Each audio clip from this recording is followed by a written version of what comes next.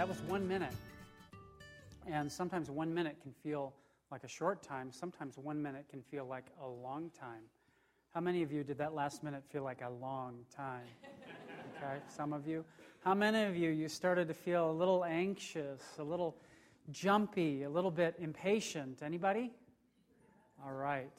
Now I know who my audience is. I'm talking to all of you this morning who raised up your hands and all of you who didn't raise up your hands too, because we all struggle with patience at times, don't we? As best as I can tell, impatience is usually an issue of control. When something isn't going the way that we expect it or we plan it, when we realize that we are not in control, we want to do everything that we can to get back into control, and we become anxious about it, and that feeling shows up as impatience.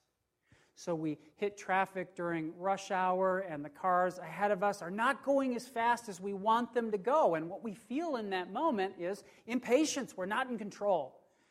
When we have a vacation that's coming up a month from now, and we can't wait for it to be here, and we just want it to be now, we're not in control of that timing, and we become impatient. When Domino's Pizza's online ordering system is down, and we have to order by phone, we become very, very impatient. We're impatient with time. We're impatient with people. There are all kinds of things that we become impatient with in life. When things are not going the way that I expect and I can plan for, I become impatient. And so what patience is it's letting go of control. Patience is letting go of control. Well, here's the big idea we're going to think about this morning. And that is this, that the more that we see that God is in control, that God is at work, that He's got a plan, that there's a good plan, and that God is going to carry out that plan, the less I believe we feel that we need to grab the reins and take control. And the more patient we become. We're going to look at one very short verse in the book of Philippians this morning. Mary Kay read it for us as she read that introductory section to the book, Philippians chapter 1, verse 6.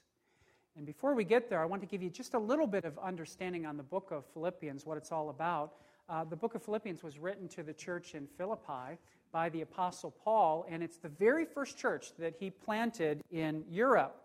And sometime later, after he planted that church and set up some leaders and left, Paul was imprisoned in Rome, and when the Philippians heard about this, they got very upset about it. And so they took up a collection of money, and they sent that money with a man whose name was Epaphroditus.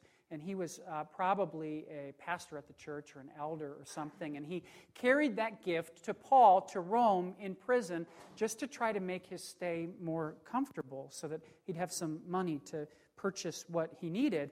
And this letter, the book of Philippians, is most likely Paul's thank you note to the church. It's the greatest thank you note in the history of the world, and it is an exceptionally positive letter. The themes of the letter are encouragement and joy, and he begins, as we read, in such a warm way. These are his old friends that he's talking to who have just done something very sacrificial and kind for him. And then we hit probably one of the most encouraging little statements in all of the New Testament. There's many that are very encouraging, but this is certainly one of them. And we find that in Philippians 1, verse 6. And again, Paul writes, "And I am sure of this, that he who began a good work in you will bring it to completion at the day of Jesus Christ." That's the little section we're going to think about this morning, and I think we're going to break that idea down into three smaller ideas to get our arms around this verse a little bit better. So we're going to think about three things. The first is this: God's at work. Right? Paul tells them God is at work. The second thing he tells them is that God's work is a good work. And the third thing that he tells them is that God's work will not fail. Okay? He says, I want you to trust that God is at work, that God's work is good, and that God's work cannot fail. And I really do believe that if we can grab a hold of these things, it will impact our patience in really significant ways. So we'll think through this a little bit.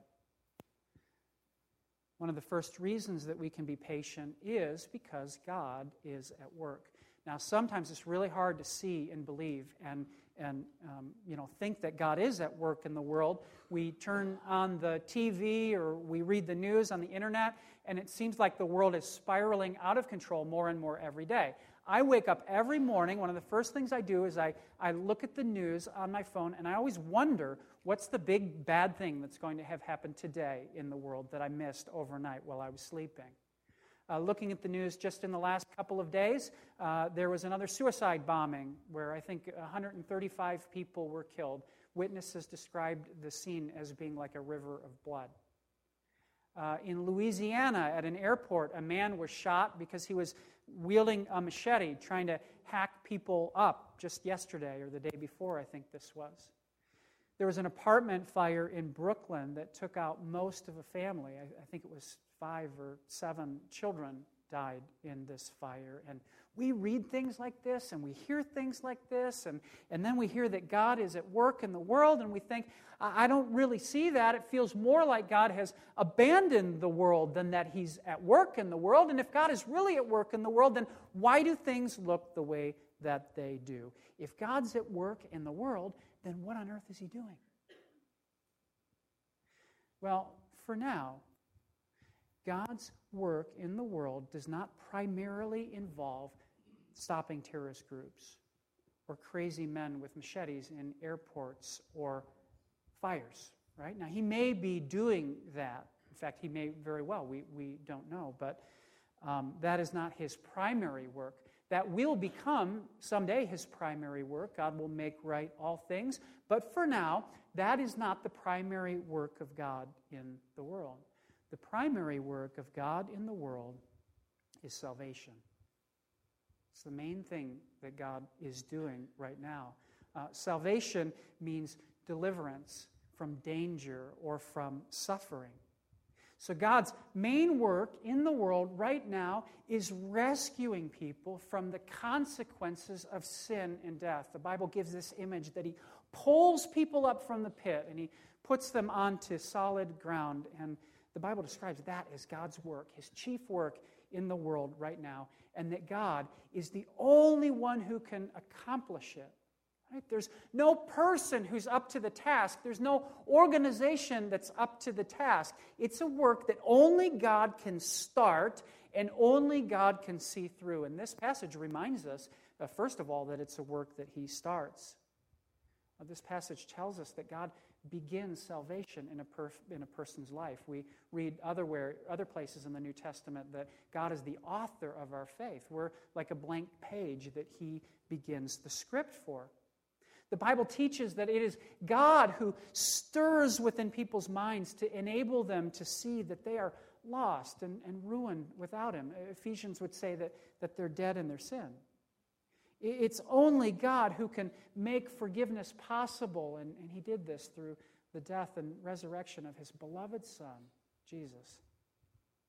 And it's God who opens up our hearts so that we might believe in what Jesus has done and trust Jesus for the forgiveness of sin. That's a work that God begins, and it's the work that God is doing in the world. Salvation is God's primary work in this world, but some people might still say, well, where's the evidence? I don't see it. It's not obvious to me. But do you know where the primary evidence of that work in the world is found? It's found in God's people. The primary evidence that God is at work in the world is His people. It's the church, meaning the collection of all of God's people through all of history, all around the world. Now, unfortunately, we live in a day and age where people think of the church based on what they see on TV, right? Again, in the news this last week, there was a televangelist who wanted to raise $60 million so that he could buy a really expensive luxury jet, okay? And so he asked his people to do that. I was thinking out of that, we should at least raise some money and buy Tom a hang glider at some point or something like that, right? People see this guy, they think, well, yeah, that's the church, right? Well, this person, I did a little bit of research on him. He's probably not a part of the church. This man is most likely, well, he certainly is in this area, but he's a false teacher. He does not represent the church. If you want to understand the real church, what you would do is not look at CNN, but what you would do is you would go and visit the people who make up the church, and you would hear the stories of the way that God has transformed their lives, the way that He's helping them and encouraging them and transforming them, changing their marriages, changing the ways that they relate with their kids, the impact that they have on the community, like we heard a little bit about this morning. If you are in this room, and I were to say, listen, if God has transformed your life, raise your hand. If I said, where would you be? Okay, you are doing that, right? Do it again. Okay, look around. This is the evidence of God's work in the world. It's the church. It's God's people. And when you listen to the stories of God's people, you have an opportunity to see His work, His primary work. Now, sometimes a person could say, well, wait, why isn't it more obvious, though, right? I mean, if this is God, shouldn't we see it more clearly than we do? And there really is an amazing answer to that question, I think. I think the reason that we don't see God's work as obviously as we could is for this reason. Because God chooses to use us as His messengers, right? The reason that God's work is not more obvious and more perfect and more magnificently apparent to us is because there's two things that the church, that the people of God are simultaneously. First of all, we are His chief work. But second of all, we are also His workers, right? God doesn't just do His work in us, He also uses us as His workers, and He invites us to be His ambassadors and His messengers and His stewards. We are to declare the work of God. And this is an amazing picture of God's patience, okay? Because, think about this, God could do it all by Himself, right? God could do it all by Himself, but instead, He chooses us. This reminds me of a story that I read recently that I believe is a true story. It happened during World War II, and it's a pretty cool story. I think you'll like it. Aboard a United States submarine in enemy waters of the Pacific, a sailor was stricken with acute appendicitis. The nearest surgeon was thousands of miles away. Pharmacist mate Weller Lipes watched the seaman's temperature rise to 106 degrees. His only hope was an operation. I have watched doctors do it. I think I could. What do you say? The sailor consented. In the wardroom, about the size of a Pullman drawing room, the patient was stretched out on a table beneath a floodlight. The mate and assisting officers, dressed in reversed pajama tops, masked their faces with gauze. The crew stood by the diving planes to keep the ship steady. The cook boiled water for sterilization. A tea strainer served as an antiseptic cone. A broken-handled scalpel was the operating instrument. Alcohol drained from the torpedoes was the antiseptic. Bent tablespoons served to keep the muscles open. After cutting through the layers of muscle, the mate took 20 minutes to find the appendix. 2 hours and a half later, the last stitch was sewed, just as the last drop of ether gave out. 13 days later, the patient was back to work. Okay? Isn't that amazing? You know, the whole thing would have gone a lot better and a lot quicker and been a lot more effective if there had been a surgeon on board. But you know what? The crew got the job done, right? This is so much like the church. Okay? God could blink His eye and He could change everything about this world in an instant. But He's chosen His people to be His means for changing the world. He's giving broken people like us the chance to be His messengers and ambassadors. And though we are so clumsy about it at times, though we are prone to dropping the ball, though we tend to be slow and inefficient and certainly far from perfect, though we aren't nearly as effective as we could be in doing our work, yet the Bible says God delights in his people. And God using his people to accomplish his work through the church is his plan A for this world. He wants us to be the ones who herald his good news. And it's probably a lot clunkier this way. Right? God could probably get the job done a lot better if he wasn't using us. But God tells us that he will use the church and that the gates of hell cannot prevail against it. So I think what's really important as we look at the world is not to misunderstand God's patience for inaction on his part somehow. God is at work in the world, the Bible says. His people are evidence of that. But he works patiently so that we can get to be a part of his work in the world. Kind of an amazing thing, isn't it? I mean, this reflects the incredible patience of God, that he would use us. Well, he's not only patient in working in the world and using us to do that, but the second thing I want to think about is this, is that he's really patient in us too. God is so patient with his people. But we also should not confuse that with the idea that God is not at work in his people. How many of you ever feel like, man, I am a work in progress? Anybody think that? All right, me too. That's you know what the reason that is? It's because we are. Okay, it's because we all are. God's people, this passage tells us, is we are a work in progress. When Paul writes the completion of God's work, that's the future. He's not pointing to anyone in particular at that church who's already finished. None of us in this life have arrived. We are all flawed and imperfect, and the Bible makes that really clear. But it also makes it clear that work is in progress. Right? We are a work in progress, but work is in progress. God is doing a good work in his people. And the biblical word for God's work in us is a word that you might have heard, maybe not, but it's the word sanctification. Okay, God is in the process of shaping us and molding us to be more like him, to sanctify us, to set us apart, to make us different, to make us more like him. He's making us ready for our heavenly home. He's training us for when we get there. He's growing us in maturity and making us more like Christ. And you'll see this word and this concept described all throughout the New Testament. Let me just give you 3 examples.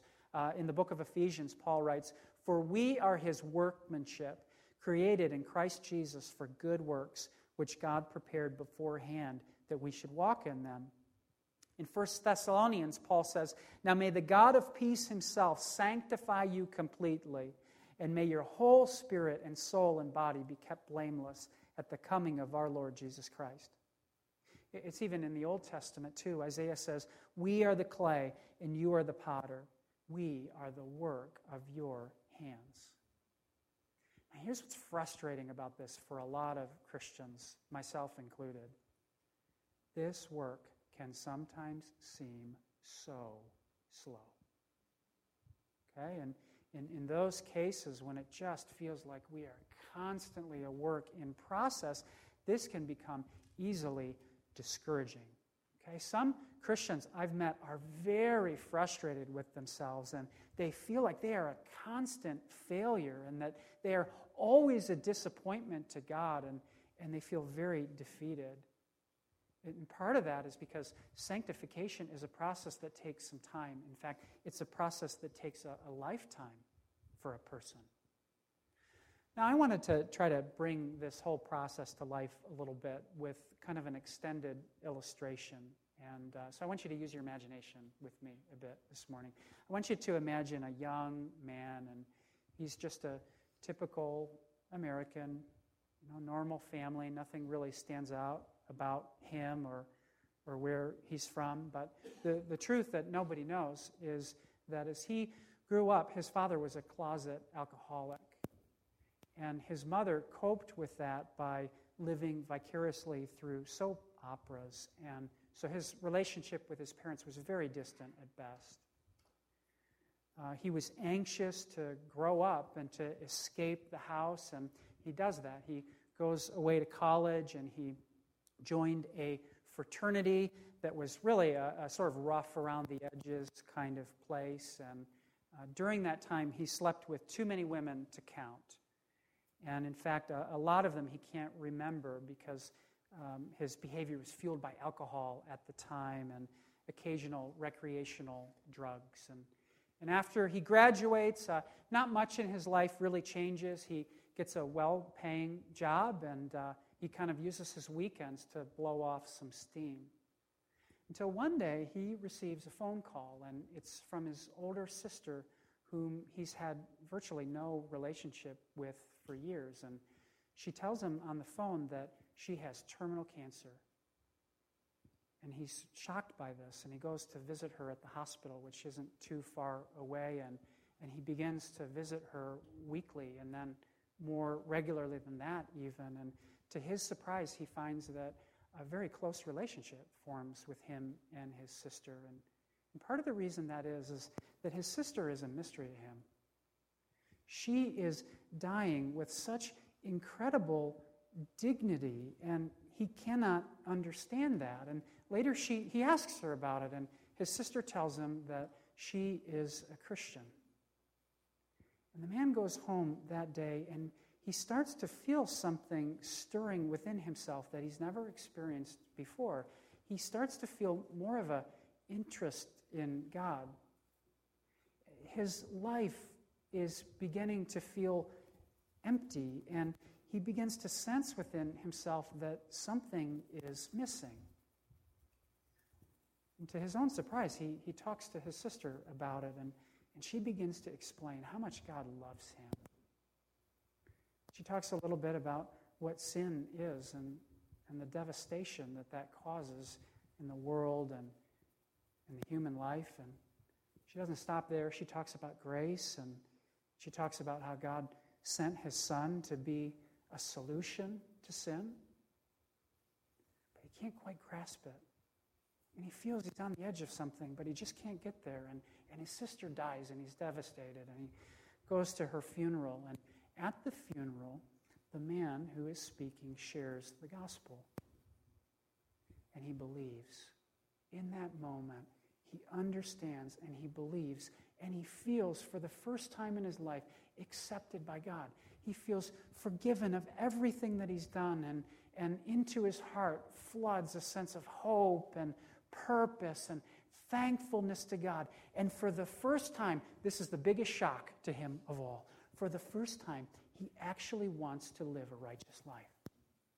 He actually wants to please God. There's something within him that wants to change, and he ends up getting involved in a church right locally in the area.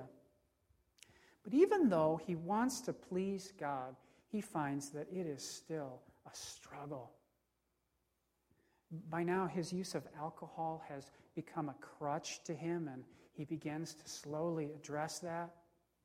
He also starts to learn about the Christian ethic of sexuality, and not just that he ought to be pure, but why he should, and what that means, and why that will help him so much in life. And that starts to impact his actions and his thought life and the way that he treats women. And slowly this man begins to change. But it's 2 steps forward and it's 1 step back. And for him, it's a fight. I mean, this is a battle. Well, he marries a girl that he meets at this church, and he finds that early on in his marriage, there are all kinds of habits and patterns that he's built up that need to be broken, and the process is slow. He and his wife barely make it through the first 3 years of marriage, and at one point, for a whole month, she has to go and live with someone else just to get away from him for a little while. But the marriage survives. And out of that experience, he begins to read the Bible regularly for the very first time, and it's overwhelming to him at first, but he starts to learn slowly. And he and his wife have a couple of children, and when they're young, he realizes that he has a real issue with anger. He never saw this before until he started dealing with his children, and it really bothers him, and he starts to really work on that and pray about that. And at one point, he needs to go and see a counselor and think about his anger issues, and he sees some progress in that, but as soon as he finishes up working on this anger issue, he realizes that he's kind of passive as a dad, and that there's a lot more that goes into being a father than what he's doing. He feels very inadequate. At one point in the years, he deals with some real fear and anxiety because he thinks he's going to lose his job. A little while later, after he gets through that, he gets a promotion, and he struggles with all the temptations that come with money and success. He becomes a community group leader at his church, but he doesn't feel like he's real effective. He's helped some people, he knows, but not enough, and it feels like the time that he has to invest in people's lives is minimal at best. And time goes on. He faces the death of his parents, the seasons of marriage, a real scare with his health for a year or so, and far too soon, his children move out of the house, and he sees a look of excitement on their face as they head off to college, but to him it's bittersweet. He struggles with that, and he misses them. And the old seductions of alcohol and sex still seem to hound him at times, especially when he's tired. And lately, he is really tired. Well, one day, the man is 67 years old, and he wakes up, he gets out of bed, he pours himself a mug of coffee, and he sits down in front of a bay window with his Bible, and he looks outside, and it is cold outside. And he feels cold inside too. And the man is very discouraged. And he thinks to himself, I am tired of this. I am tired of struggling. He says, I am tired of feeling like I am always wrestling with the world. And even more than that, I'm always wrestling with myself. Why can't I get it together? I thought I would be a lot further along than this. But you and I see something that this man does not. It's still fresh for us because I just said it, but for him, it's eroded over years and years and years, and that is this, that God rescued him when he was a frat boy in college, and that the person that he has become at age 67 is totally unrecognizable from where he started. I mean, you and I think about a man like that, and we realize that guy is a living testimony of the grace of God. That guy is God's workmanship. It's obvious to us, but we see the big picture, right? It's not always so clear in the humdrum routine of everyday life. And the thing I'm trying to get across is this, is that that's usually how sanctification works. Sanctification is sometimes so slow that it is unidentifiable to the person who is being sanctified, but sometimes other people see it, and certainly God does. One of the toughest things, I really believe, in life for us to measure is our own spiritual progress. It's one of the toughest things to see and understand. C.S. Lewis said something so good about that. He said, no man knows how bad he is until he's tried very hard to be good. Okay? What he means by that is that when you try to live a righteous life, you will see all the more clearly how unrighteous you are. That the further you come, the more you will realize how far it is that you've got to go. And just when you think that you're finally getting someplace, like an onion, you will find another layer of your own shortcoming underneath. And like it or not, this is people. This is the human heart. And a person cannot grow spiritually without catching sight of this.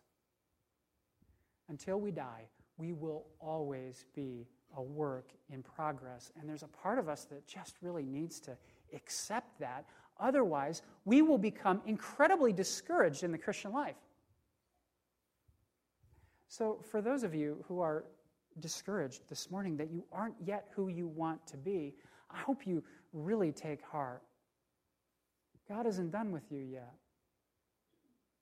And again, it's just another example of his gracious, patient, long-suffering grace. God wants us to lean into his grace, to treasure it, to depend on it like oxygen, to trust that his work in us, even if we don't see it, is good. God is making people into diamonds, right?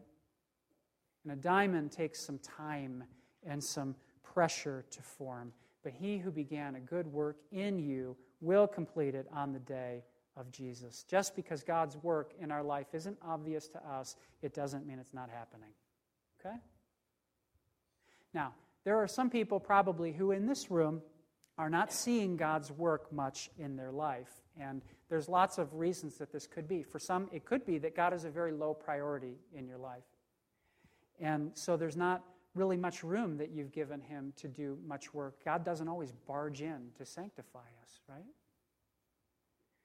My encouragement to you would be that as you become more serious about God working in your life, God will become more serious about working in your life, right? That's a great opportunity to invite him in to begin to do that. But there are other people in the room who you need to really be a lot more patient with your growth. I really believe that. You need to trust that God is at work and keep striving, keep putting your life in his hands, keep seeking to be obedient, but do that with a sense of patience. Don't believe that you are always a constant disappointment to God, right? The fact that you're a work in progress is no surprise to God. He's not going to give up on you. God is committed to you. He's your Father. And one day, he promises that work will be finished, that he will complete his work. He won't stop. And that brings us to the last point of this passage, and that is that we can be patient because God's work will not fail, right? Paul says, I'm sure of this, that God will complete his work in us. In 1996, Billy Graham received a Congressional Medal of Honor. It was a gold medal, and he received it at a ceremony in the Capitol Rotunda in Washington, D.C. And the Capitol Rotunda is decorated with all kinds of pictures and images of our country's forefathers. And so the story is told that Billy Graham stood up to give a speech as he received this medal in front of vice presidents and senators and congressmen. And what he said in that speech, in the most plain words, was this. He started out this way. You're all going to die. Okay? Only Billy Graham could probably start a speech to these people like that. He said, you're all going to die. Just look around the room. The one thing that can be said about all these men is that they're all dead. You're all going to die. Now, the same thing that he said to them can be said to us. But you know what? For the children of God, that should not scare us. It should inspire us. That should be one of the most inspiring statements that we can hear. And here's why. Because this passage tells us that what God starts, he finishes. Okay? God is not like us. He doesn't have basements and garages that are filled with a bunch of half-done projects. Okay? God does not leave any loose ends. What he commits to, he carries out. God is not going to pull a person from the pit and then accidentally let them slip back in. I love what one writer wrote. They said, we must not picture God looking over the redeemed multitude in eternity and saying, we did fairly well. 80% of the saved finally made it home. Right? The Bible is so clear. Believers, you won't be lost. There's nothing that can happen for you to be lost. Thanks to God sending his own Son for us. Salvation is a certain work. One day, though you feel like a work in progress now, like you feel so far from perfect now, one day you will be flawless. We will be like Jesus. The Bible teaches us again and again that the best is yet to come. God will finish his work. let me just end with this. I remember a few years ago reading a book that was talking about patience, and the book said that the best way to grow in your patience is to put yourself in situations that test your patience. And it gave one illustration of, if you're at the grocery store and you have a choice of lines, choose the longest line, or take the long way home, stuff like that. So I was in the grocery store, I happened to be reading the book, and I thought, all right, I'm going to do this. It was a busy day in the grocery store, and so I picked the very longest line. And I did it. I did what this book says, but I'm never going to do that again. And there's one reason, really, basically, and that was it took way too long, to get through that line. But here's the thing. When it comes to patience, we all want to be more patient. Just forcing ourselves to try to be more patient is usually a very ineffective way to try to become patient. And the reason is that patience is an overflow of a person's heart, right? Patience is an attitude. It's a condition that we are on the inside. In fact, all of these fruits of the Spirit are exactly that. They're not something that we pound away at working towards. They're something that grow naturally, like fruit, in our lives as we grow closer to Christ. Patience is a heart condition. Sometimes in life we feel so out of control. Sometimes in life we are so impatient. But the more that we see that God is in control, the more we recognize and rest in the fact that God is at work, God has a plan, God's work is a good work, and God's plan is a good plan, and God will accomplish all of His purposes in life. The less we need to grab the reins, the more comfortable we feel being out of control as we rest in the fact that He is in control. As Dan said this morning, we can be still before the Lord and wait patiently for Him. I think that's part of the encouragement of Philippians 1, verse 6. Let's pray.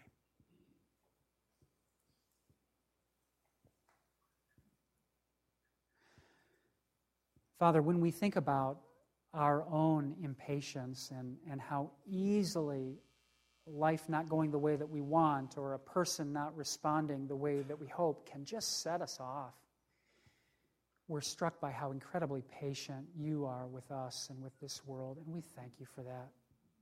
We thank you for your grace and your mercy and your kindness. We thank you that we get to be works in progress and that you, as a father does to a young child, you bring us along, you help us to mature. And we pray that you would help us to enjoy that process, to be patient as we wait for you to work and as we seek you and long for you. We pray that you would produce in us a deep confidence that your way is always better than our way and that you are at work in this world. Help us rest in that today, I pray. In Jesus' name, amen.